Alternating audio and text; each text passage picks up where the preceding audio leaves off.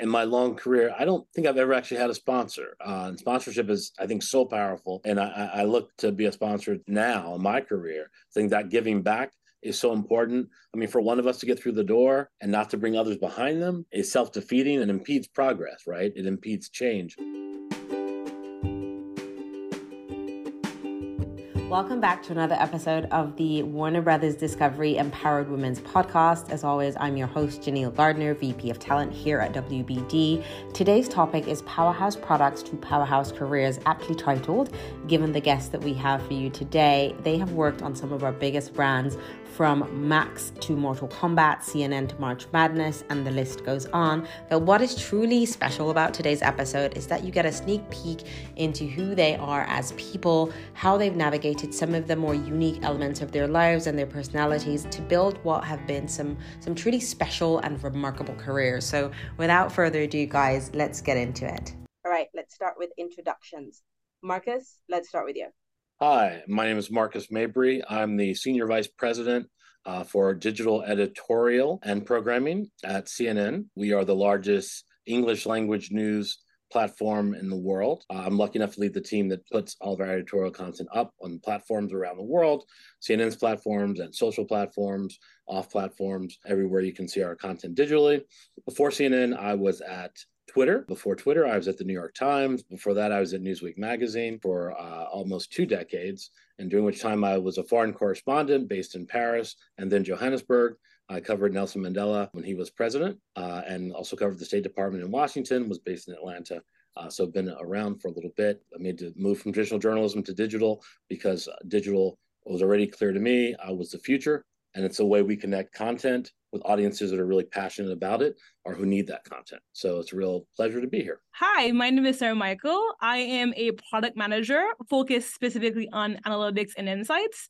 My job is mainly to mine interesting data points for the various streaming apps that we have, such as Discovery Plus, HBO Max, and Max, so that we can better serve our viewers as it pertains to both content, but also from a feature standpoint.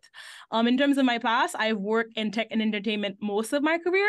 I was at IBM early on, and then I went to Nickelodeon, the kids brand, and now I've been at WBD for the last 2 years, and I'm excited to be here. Hi, everybody. I'm Steven Flenory. I am the Vice President of Platform Technology for WB Games, and I also oversee our New York gaming studio here. So Warner Brothers Discovery is a content creation company. We create and distribute movies and television shows, news and sports, and surprisingly, games. Most people are surprised to hear that, coming out of Warner Brothers Discovery is games like Hogwarts Legacy in Mortal Kombat. So our games division, we have 11 different studios, 10 of those studios spread out all over the world. They're responsible for telling these amazing stories and creating a lot of this really interesting content. My studio is Central Technology. So it's our job to solve sort of common problems across all of those studios. We do things like help them bring their games online with multiplayer and social features and tournaments and login and stat tracking, all of these things to help us build a much more connected gaming experience. And we get the opportunity to help our studios focus on innovation. So we solve the common tech problems while they focus on telling the best possible stories. I've been with my current team here for almost 16 years at this point. Our company was acquired by WB back in 2016, but prior to that, we've sort of built up from a very small group focused on a very focused set of features and development across a small number of titles to now growing over the years and overseeing Central Tech for all of games. Prior to this, I was the vice president over technology for Major League Gaming. Prior to that, I worked at UPS on the technology front and in operations there. And my career just sort of grown over time to land me where I'm here today. I'm super happy to be here. Thank you, guys. Obviously, you can hear from those summaries, they've all managed to develop such impressive careers. And so we'd love for the audience to get to know a little bit more about the folks behind the resumes and the journeys that brought you here. So Marcus, I'm going to start with you. As you said in your intro, you're the Senior Vice President of Digital Editorial and Programming for CNN, and you've done everything from being the first North American editor for Twitter Moments to covering Nelson Mandela's presidency, which is so remarkable, but also a little bit intimidating. And one of the things I noticed when we had our initial conversation, and for those of us who know you, you are really easy to talk to and really relatable. And so I'd love for you to share a little bit with the audience about who the person is behind the resumes. What are some of those foundational moments in your early life that have been fundamental to who you've become and the path you've chosen? Thank you so much for that question. It's great to hear that I am relatable. In my business as a journalist, I started off as a writer at Newsweek magazine doing business stories. Then I was a reporter in the field for a long time. I covered wars in Bosnia and in the Balkans and in South Sudan and in Angola. Covered people dying of HIV, AIDS in KwaZulu-Natal in South Africa when they didn't really even understand what that was they were suffering from. So you have to be able to talk to everybody as a journalist. I feel like my own background has been tremendously helpful in that. I'm a poor kid from Trenton, New Jersey, raised by a single mom who, benefited from amazing educational opportunities at a very fancy school called Lawrenceville, boarding school in New Jersey near Princeton, and then at Stanford University. And all those opportunities and that background as not only a Black man, but also someone from a poor background and also someone who is openly LGBTQ, I had no choice but to figure out how to operate in many different cultures and environments. And that, I think, has stood me in really great stead, not just for my work as a journalist, but also even in a tech space, maybe even especially in a tech space. When I was at Twitter, I was one of 2% African Americans at Twitter, but our experiences and all those diversities you can bring to the table are so important in the tech space to understand what customers need, what needs are not being met, and then obviously also in a journalistic space where we're sitting around the table deciding what is news. There's myriad news events happening every single day. What are we going to cover? What matters? It matters a lot, the perspective you bring to bear around the table. And so I think my background has been incredibly helpful to make me a better technologist and a better journalist. There's so much of what you've said that I want us to dive into, particularly about how you navigate using your voice when you are the only person at the table. I'll circle back to that. I'll go through the other introduction, but very excited to talk about that. One of the cool things about this panel today, like I mentioned at the top of the session, is that it's such a diverse set of panelists in terms of your experience and certainly where you are in your career. Sarah-Mikal, you are earlier in your career. You're currently product manager for Max, which I think was probably the biggest launch of 2023, certainly one of the more complex ones. And you shared with us at the top of the call a little bit about your background. In our conversation, you shared a particular story about your journey in getting here and creating your own path. And I'd love for you to tell the audience a little bit more about that and kind of your journey in getting to where you are now. Absolutely. And certainly I'm not an SVP yet. I'm on my way, Marcus, but I'll get there, right? I'm still early in my career. But when I think about like my journey, right, I look back and I see some general themes in my career. It's been mainly driven by patience, resilience, I would say, and also resourcefulness. And also this willingness, I would say, to try the unknown. I think that's how I got there ultimately at the VBD. So I grew up in Haiti my whole life. I came to the US for college, and I was really privileged, right, to have been able to intern at Google because my brother at the time, he had an internship his sophomore year, so he was able to pass on my resume, right? So that's not lost on me that those opportunities are not given to a lot of people, right? When I was at Google, it opened a lot of doors for me, I would say, so to speak, as an intern. At the time, this was when I think the movie, the Internship had just came out and everybody was on Google and all of that culture, right? So since interning at Google, I was able to work full-time for IBM, which is where I actually started my career. And at the time, specifically after I worked at Google, I knew that I wasn't too much of a fan of tech. I was more so trying to work in consumer packaged goods, which is basically like Pepsi or like Coca-Cola. And the reason being is that I knew those brands coming from Haiti, like these are international brands, right? There's really no rhyme or reason. It was just one of those reasons, right? So unfortunately, especially early in your career, you have to kind of like love the company that loves you, choose the company that chooses you, all right? In a sense, I think that IBM was a company that adopted me and really formed me. So I stayed there for 5 years. Towards my 5th year, I knew that I wanted to be in entertainment and I thought I was ready to get there. So I was able to get some interviews, I would say, for like the big companies like the Netflix and the Hulus. And I would get to the final rounds of those interviews and I just would not get the offer. I mean, surely they must have liked me if I got all the way there. And one day there was this recruiter from Hulu actually who told me, he was very candid. He said, you have the tech experience, you don't have the entertainment experience. So that's why we can't hire you. And I'm like, I'm trying to get there. That's the whole point, right? So I think this was one of the first adult disappointment I've had in my life, being rejected, right? It had all been going all well for me up until that point. When I spoke to my brother, who's been my mentor, I would say, he basically said, well, you should be able to do the research and get your own entertainment experience. And that was an interesting idea because since then, I had been able to be resourceful in the sense of like getting some research around Nielsen, for instance, sitting on earnings calls for big tech entertainment companies, streaming services, for instance. I befriended the CEO of this company called Parrot Analytics, who was able to get me a seat in one of his softwares. And so I started writing reports, pretty deep, knowledgeable reports around the business of streaming service, the business of entertainment, and I started publishing them. And I was very consistent in the sense that I would write a report, let's say once a month. And then towards like the third year is when actual journalists started to reach out to me, specifically entertainment journalists, because they were interested in getting some answers for questions such as, where are you seeing that Netflix is investing in terms of content genre?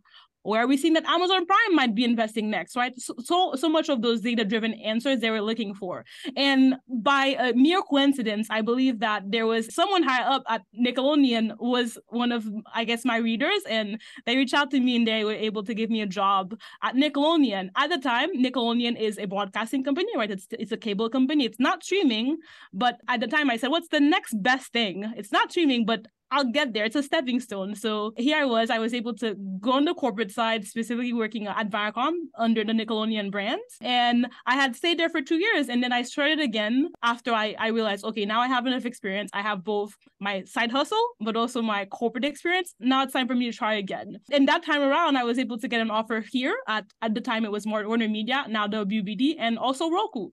So I say this because sometimes you have to often be really resilient, be really patient, and understanding that each point of your career has to be strategic and it could be used as a stepping stone for something better, something new. I love that story, Sarah-Mikal, and I think I wanted us to talk about that because often we hear from folks who are looking to transition in their career, who are maybe don't have the experience that you need. How can you kind of get there? And I love that you talked about resourcefulness. I love that you talked about mentorship. And I love that you took that opportunity that could have been a disappointment and really turned it into something special. And that's forever part of your story. So I thought it was an important point for us to talk to the audience about. You also touched on a lot of things that I want to cover in the conversation, but I'm excited to get to Steven and then circle back. Steven, last but by no means least, you have one of the coolest jobs in the industry and you're definitely the envy of many people I know. Vice President of Platform Technology at WB Games and Studio Director for WB Games New York. Your team touches everything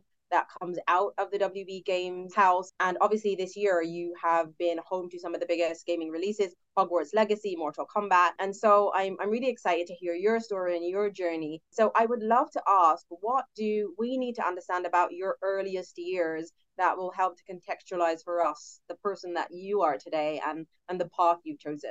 Yeah, I'm really excited about this conversation today because our journeys are so different. So you're going to hopefully get something out of each of our different paths. So for me, as a young kid, this is when my journey started. I grew up, I was a very sickly kid. I had lots of different illnesses and, I just couldn't participate in sports. I couldn't really go outside and play very much. So I just spent a lot of time in the house, and my dad saw that, and he decided that, he wanted to get me into certain things that can keep my mind busy since I can't do much with my body. So there's a couple of things that he got me into. First one was music. So, drums and piano. So I'm a musician. But the second and one of the more critical things he got me into was computers. He went out and he spent money that I know we didn't have, but he went out and he bought us our first computer at the house. And I remember just unpacking that computer and just like figuring my way around it, right? And just, YouTube wasn't a thing back then, so I couldn't very quickly go and just Google how to use this, right? I had to like find my way, I had to learn how the computer works. It was the Apple IIe. And over time, I discovered that I can play games on this computer, right? And outside of all the different functions I can do, I can go download these, a lot of times it's mostly text-based games, and then eventually the graphics came in, but I got into gaming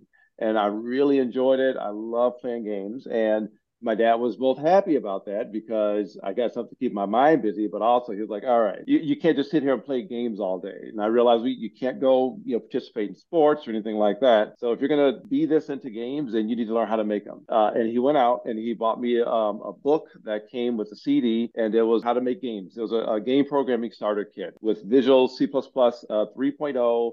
And he wasn't a software engineer or a programmer or anything along those lines. So he basically handed me the materials and said, all right, like I want you to sit and spend your time and figure this out.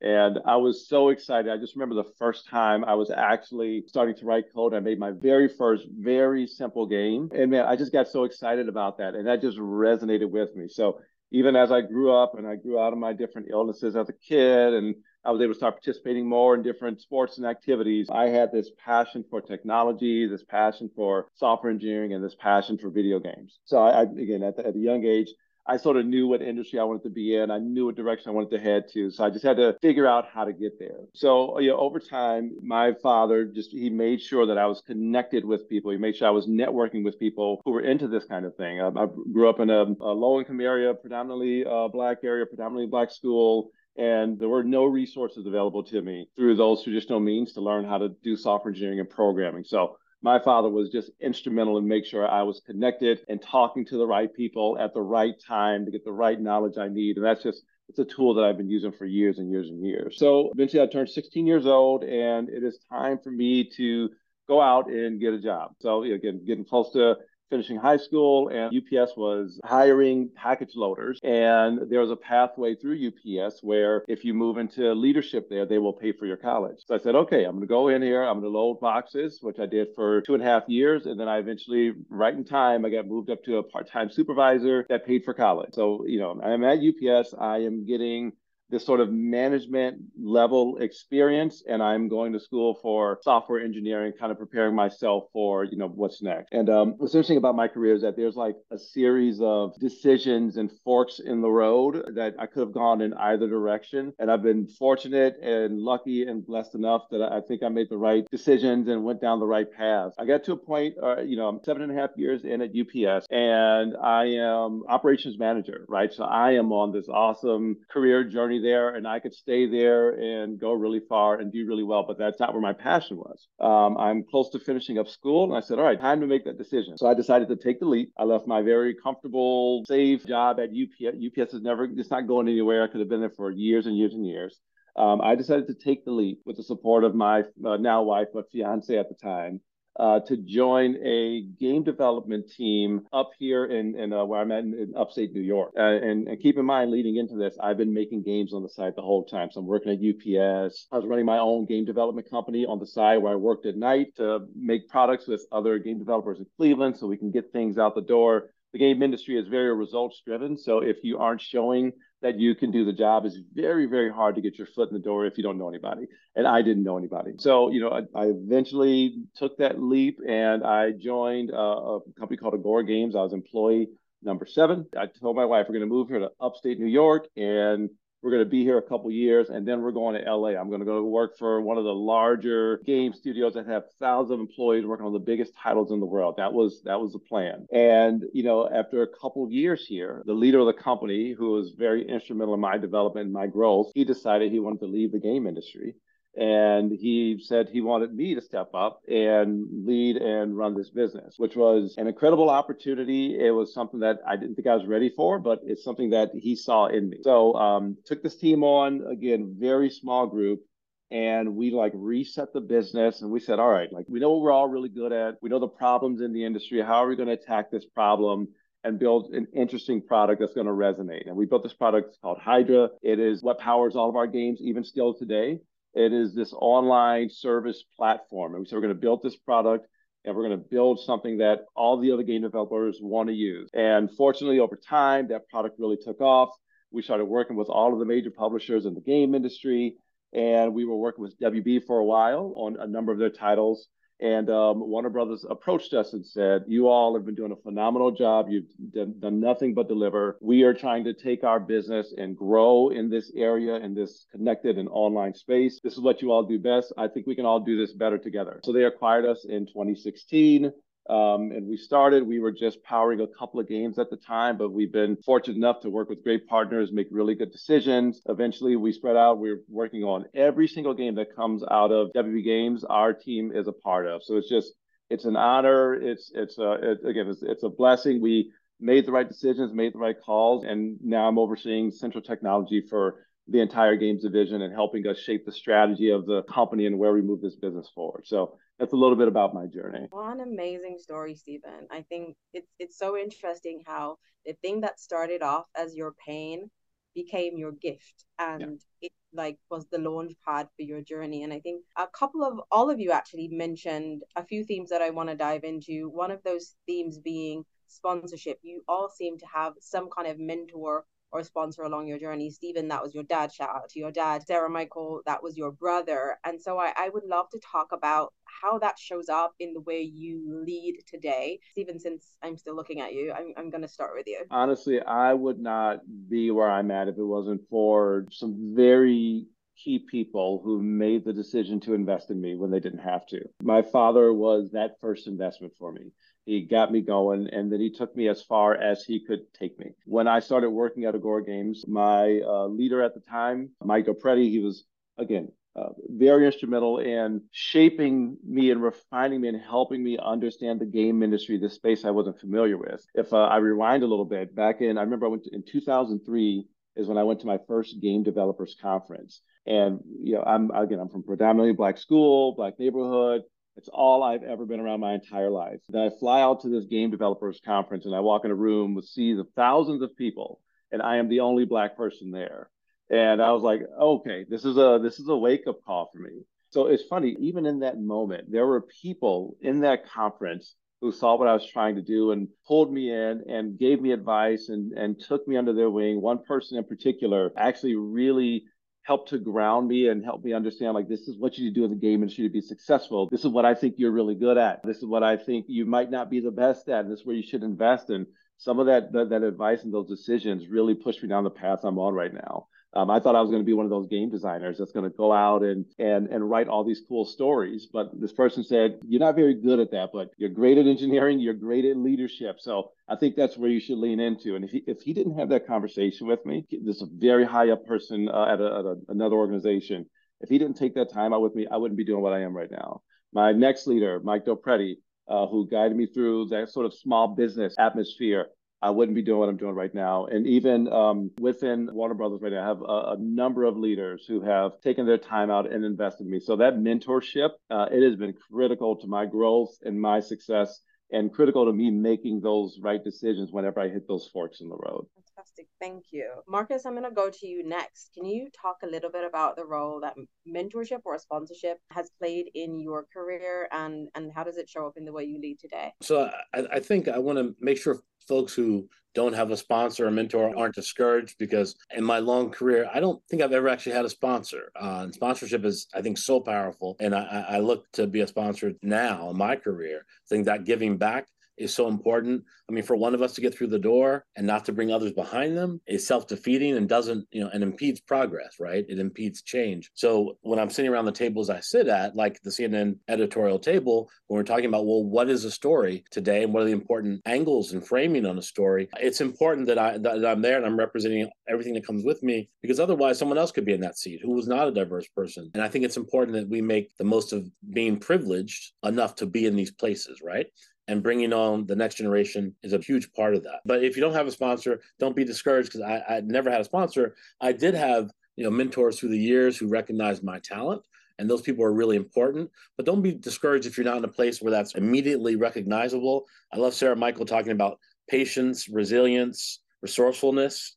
So go out and find someone who will recognize your talent if you're not around that right now, because there are those out there. Just you have to look for them, and you have to demonstrate that talent every day. You have to keep getting up every day and coming back and being excellent, and doing that in the place where you are, and looking at other places where you can get to demonstrate that excellence. So don't be discouraged. But the mentors who impacted my career are such a diverse group, and I'm really thankful for them. And we should all look to be those kind of sponsors or mentors, right? For people who look like us or people who don't look anything like us, who are just talented. And so for me, it was Mark Whitaker early on in my time at Newsweek. And Mark was the first African-American editor of a national news publication anywhere in the United States in more than 200 years of American history. And he ended up being editor of Newsweek. Then it was Mitra Khalida here at CNN. And Mitra is a South Asian woman who is a huge, passionate DEI advocate. And it's always about excellence and diversity going hand in hand, and no contradiction there.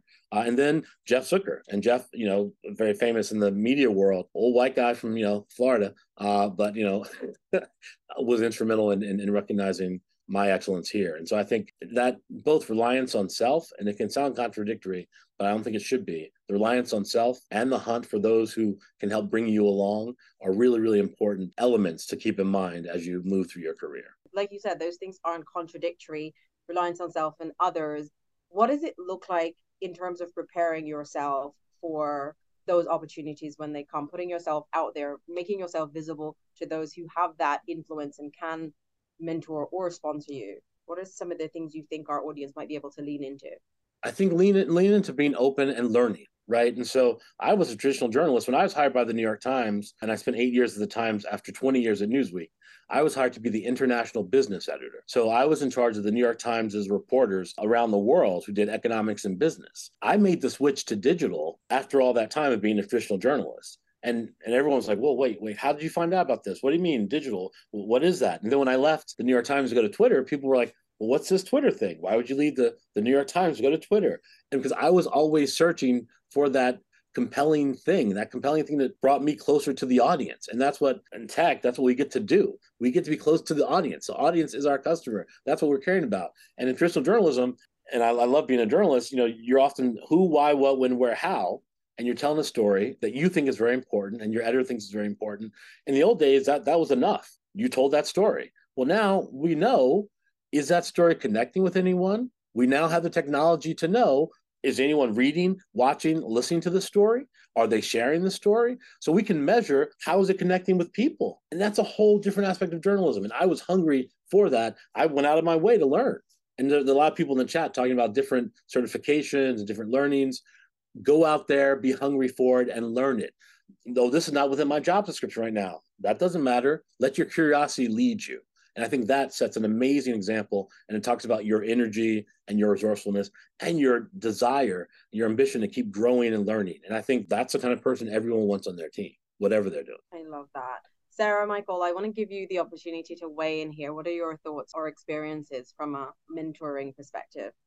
So for me, I personally think that both coaching and mentoring has really changed my life, and it's been the most defining moments for me from both economical standpoint, but also I would say social standpoint, right? I have been really lucky that when I was in college, I was able to participate in two programs, one called Management Leadership for Tomorrow, MLC for short, and another one called Sponsor for Educational Opportunities, short for SEO. And those two programs are basically built with the lens of helping minority talent to get into the corporate world and to give them an opportunities to mind that equity gap, right? And as such, you get assigned mentors, you get assigned coaches that are able to, at every step of the way, help you with the interview process, mock interview you, give you assignments, pressure test your flaws, but also your qualities, right? To empower you, but also to be your coaches. What this has done for me is it made me realize the gift that is mentorship as it pertains to the time, because it takes a tremendous amount of time and resource to fully mentor someone. You could have a coffee chat with someone. That's not mentoring, right? Mentoring requires a deep investment in someone's success, but you also have to provide the tools for that, right? So having done those programs and having, and those programs cost money, right? And having the ability to now myself with that toolkit that I was able to get from those programs to help other people, that has been one of the most rewarding things in my life.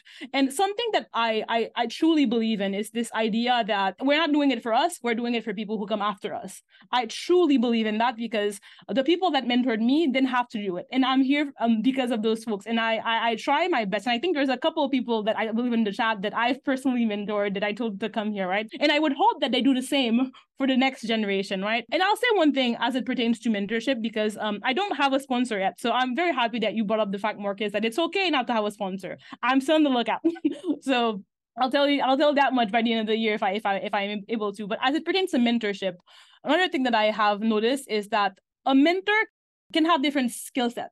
You can have a mentor for your early career. You could have a mentor specifically focused on career and campus recruitment, for instance. You could have a mentor that's able to help you navigate interpersonal conflict.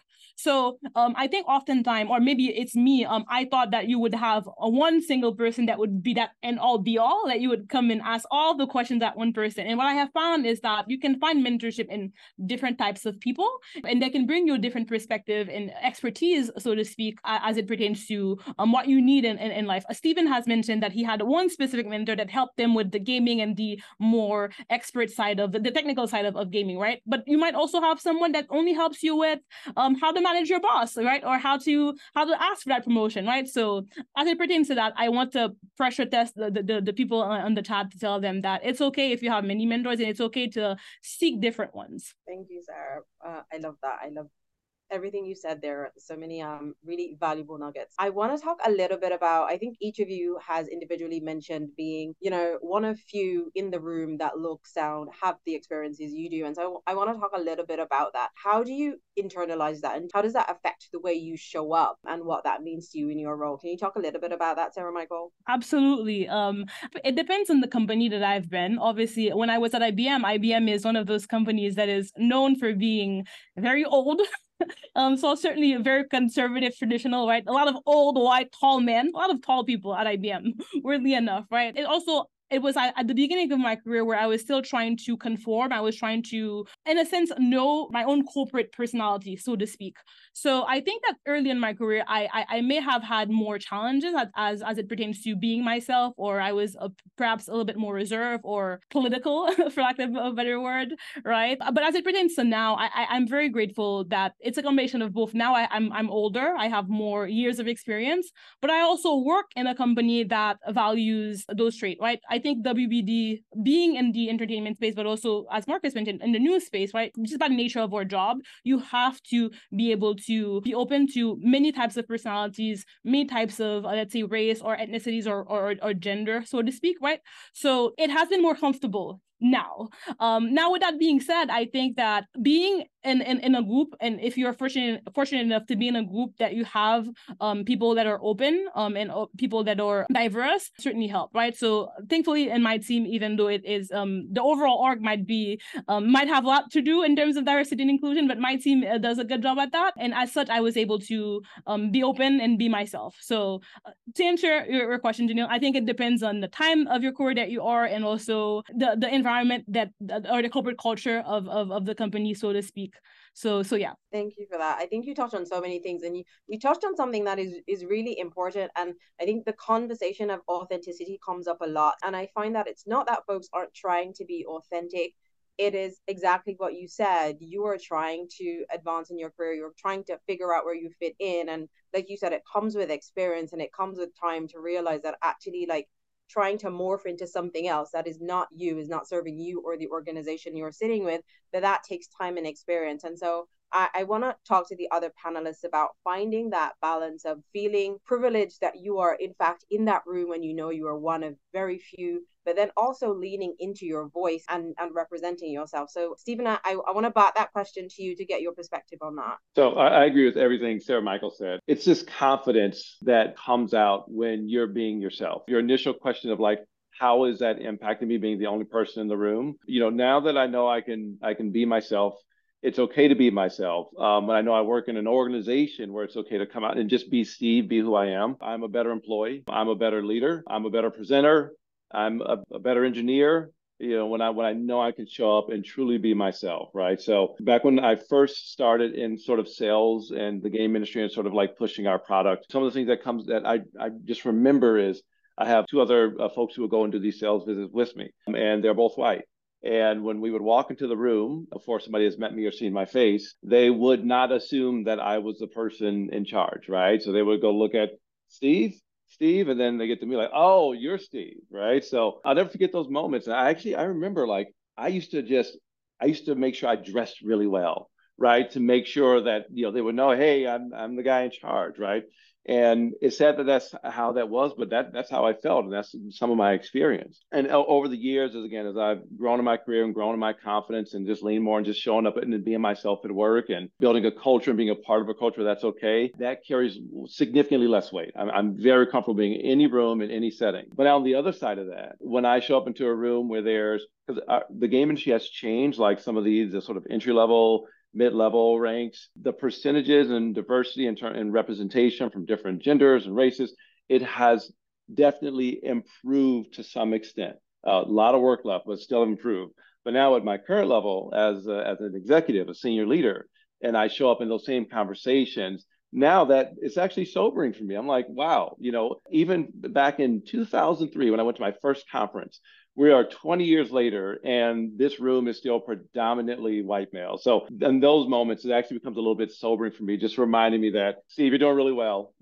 You're, great for you, but we all have a lot of work to do, right? Because what we do in WB Discovery across all of our businesses is we deliver content, and we have to speak to audiences from all backgrounds and all walks of life. And if we don't do that, we're going to get left in the dust. So for us, it's not just a thing that we can say and preach. It is mission critical for us to make sure that those boardrooms and those leadership meetings and those senior executive meetings start to look more and more diverse year over year. So that's how that kind of impacts me now. And that's some of my feelings when I go into those rooms now versus, back earlier in my career. I love that. I love what you said about it being mission critical, because sometimes I think it's taken a little bit for granted, and sometimes it can be seen as CSR, like we're doing this because it's a good thing to do, or it's the right thing to do. And actually, like, the economics stack up. It makes sense because you can't connect to audiences, like you said, in what we do unless you understand who's behind the camera. Marcus, I want to talk about this from your perspective. Obviously,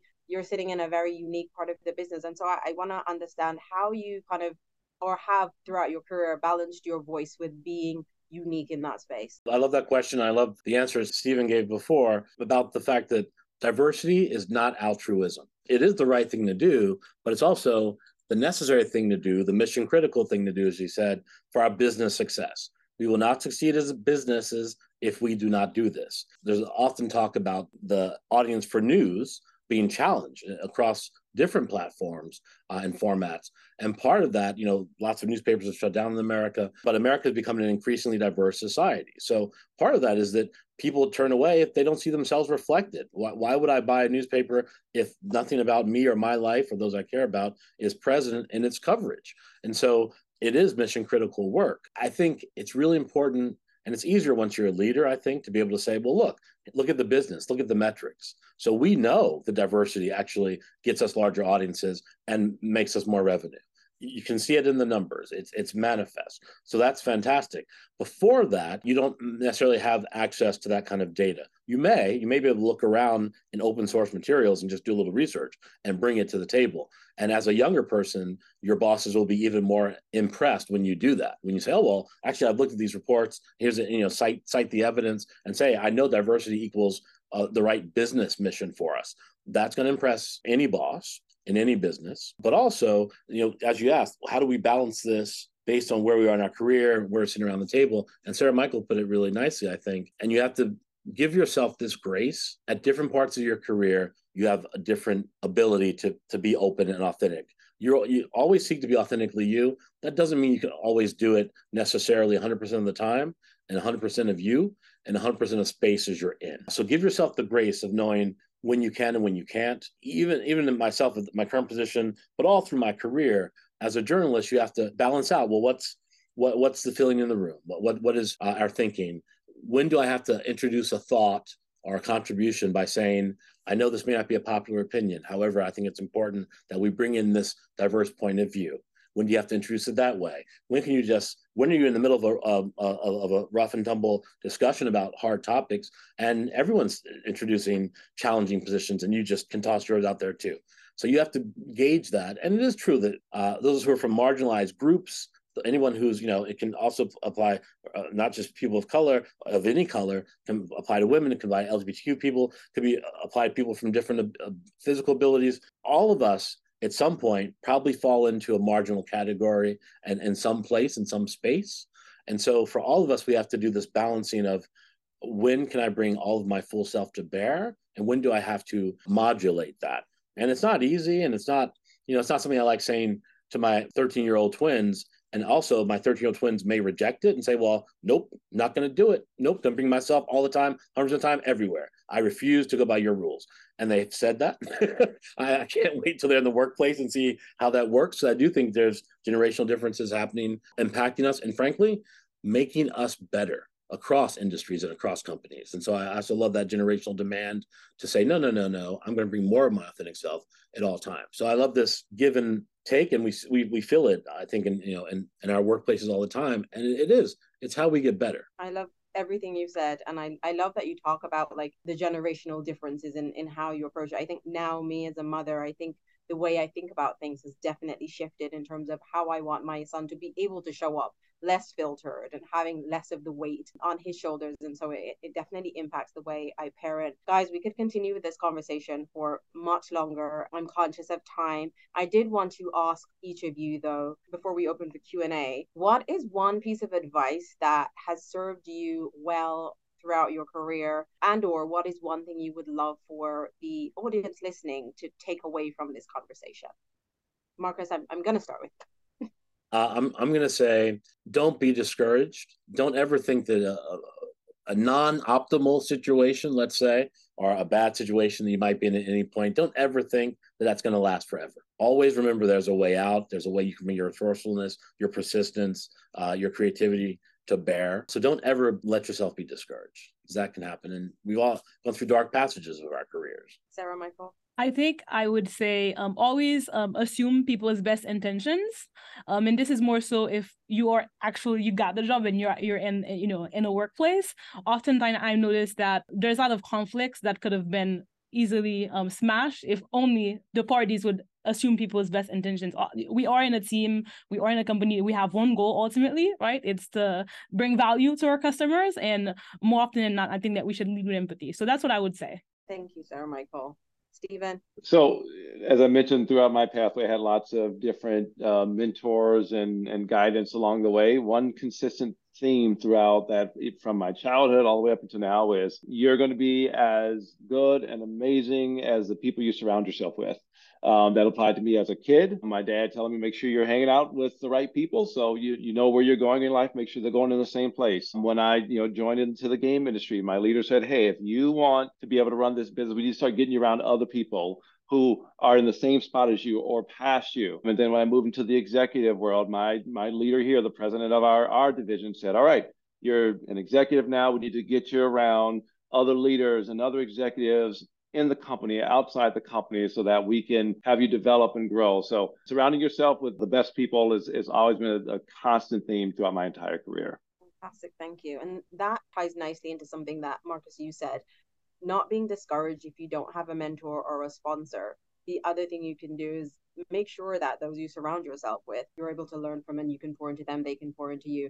We have a lot of questions in our Q&A, so I'm going to jump into some of those. Steven, this one is for you. You were at UPS for 7 years before you took the leap. What gave you the patience to stay at UPS for that long time, knowing what you wanted to pursue? They paid for college. Full disclosure, right? So keep in mind, it was a great company, lots of great benefits, and they were a means to an end, right? So I had that end goal in mind. My end goal was not to be happy at UPS forever. My goal was to get into the game industry and become a professional software engineer and go make games professionally. So I look at everything as like, this is what I know I need to do now.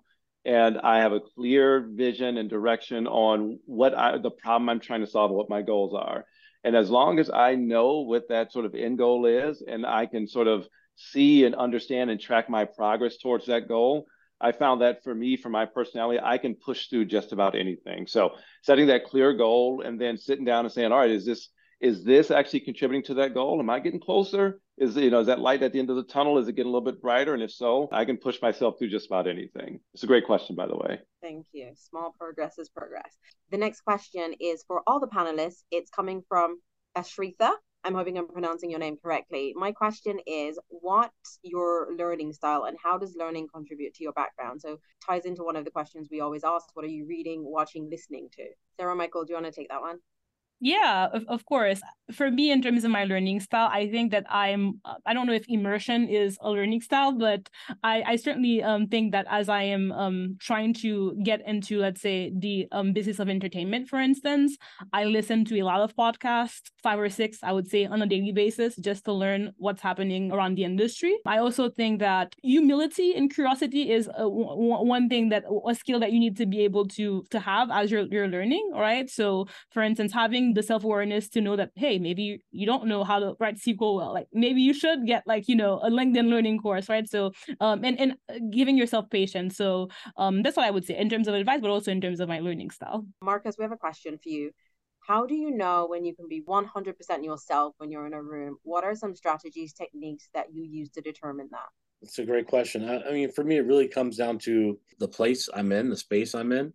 Who else is there? What ground rules are set? And so it's not, you could actually have the exact same people, leaders and staffers in a space, but if the ground rules are different, you can actually share more. Personally, I find that the more transparent and open we can be, the better for me and for my teams. Workplaces that are inclusive, that allow all voices to be heard and all different forms of communication to be engaged in. So whether it's, something like this, it's live. Some people aren't comfortable contributing verbally. They'd rather have something in writing they can think about and cogitate on and then send later. Allow that opportunity too. And so I think setting those ground rules of openness are really key. If they're not set and you're in a place where you might be a little more buttoned up and everyone has to present the same way and come in the same way, even though we are a diverse people, then you have to be a little more considerate and a little more calculating, not in a bad sense, but in a deliberate sense. Sometimes you can shoot from the hip and just say what you feel. Other times you can't put out a half-baked idea because the terms of the debate or discussion are such that you must come with a fully thought paragraph in your head. And so you can figure that out by listening in the situation you're in, listening to the context you're in. If it's a new context, the first time you may not want to contribute, you might want to just listen, or you want to contribute maybe a small thought. If it's a regular occurring context, over time, you should get to understand the rules of engagement and how much you can present. Can you shoot from the hip? Do you have to have a well thought out thesis and supporting evidence before you contribute? So arrive deliberately. Don't just say, I'm going to see whatever happens. Try to know what you can about the spaces and meetings you'll be in, whether it's one-on-one or a group setting, and then try to show up deliberately in a way that you think is going to lead to your success. And sometimes you'll be wrong. So give yourself that credit. It's going to happen. Sometimes you'll get it wrong, and that's okay. Can I add to that for like a quick second, if I may? I think in addition to listening, and you've pointed out a little bit, Marcus, it's the idea of like researching your audience, like learning about your audience, but also researching. So for instance, if you know that you're going to be in a room, you just started the company, right? And you meet those VPs, those SVPs, and you don't know them. Well, ask around, ask people who have been working for them, ask their EA, executive assistant, what is their working style? Stalk them. Go on LinkedIn, go on Facebook, try to see like what is the type of people that they are, get to know their views outside of work, but also try to maybe approach them even before you get to those meetings, by the elevator, like by the by the cafeteria, just to gauge their level of directness, their personality traits. So I think that even before you get to that room, you ought to yourself to actually do a little bit of research on the people that you're going to be talking to. Fantastic. And we have about a minute left. So, Steven, I'm going to give you an opportunity to add to that question if you had a perspective on it. I honestly, I thought that was well said by both of them. Sarah-Mikal actually was mentioning something that I do often, even when I meet anybody. Again, technology has made things like this very easy. Understand that, even just going on LinkedIn, right? And I know I'm going to meet this person. I'm going in for this interview. I'm going to be networking with this person. Going right on LinkedIn and sort of making those connections and helping to inform yourself. So you're going into that room feeling educated. For me, it even raises my confidence, right? I feel like I know who I'm talking to. I feel like I know what I'm talking about, right? So I thought that was great advice. I would definitely second that. Fantastic. Well, thank you guys so much for your time. It's been such a great conversation. I hope the audience has taken something valuable away from it. Thank you. Thank you. Bye, everybody. Okay, everyone, we hope you enjoyed this conversation as much as we have. If you did, please go ahead and rate and review, which will allow other women in our space to find this great content. And of course, like and subscribe. If you are interested in hearing more about careers at WBD, please check us out at careers.wbd.com. All right, see you next time.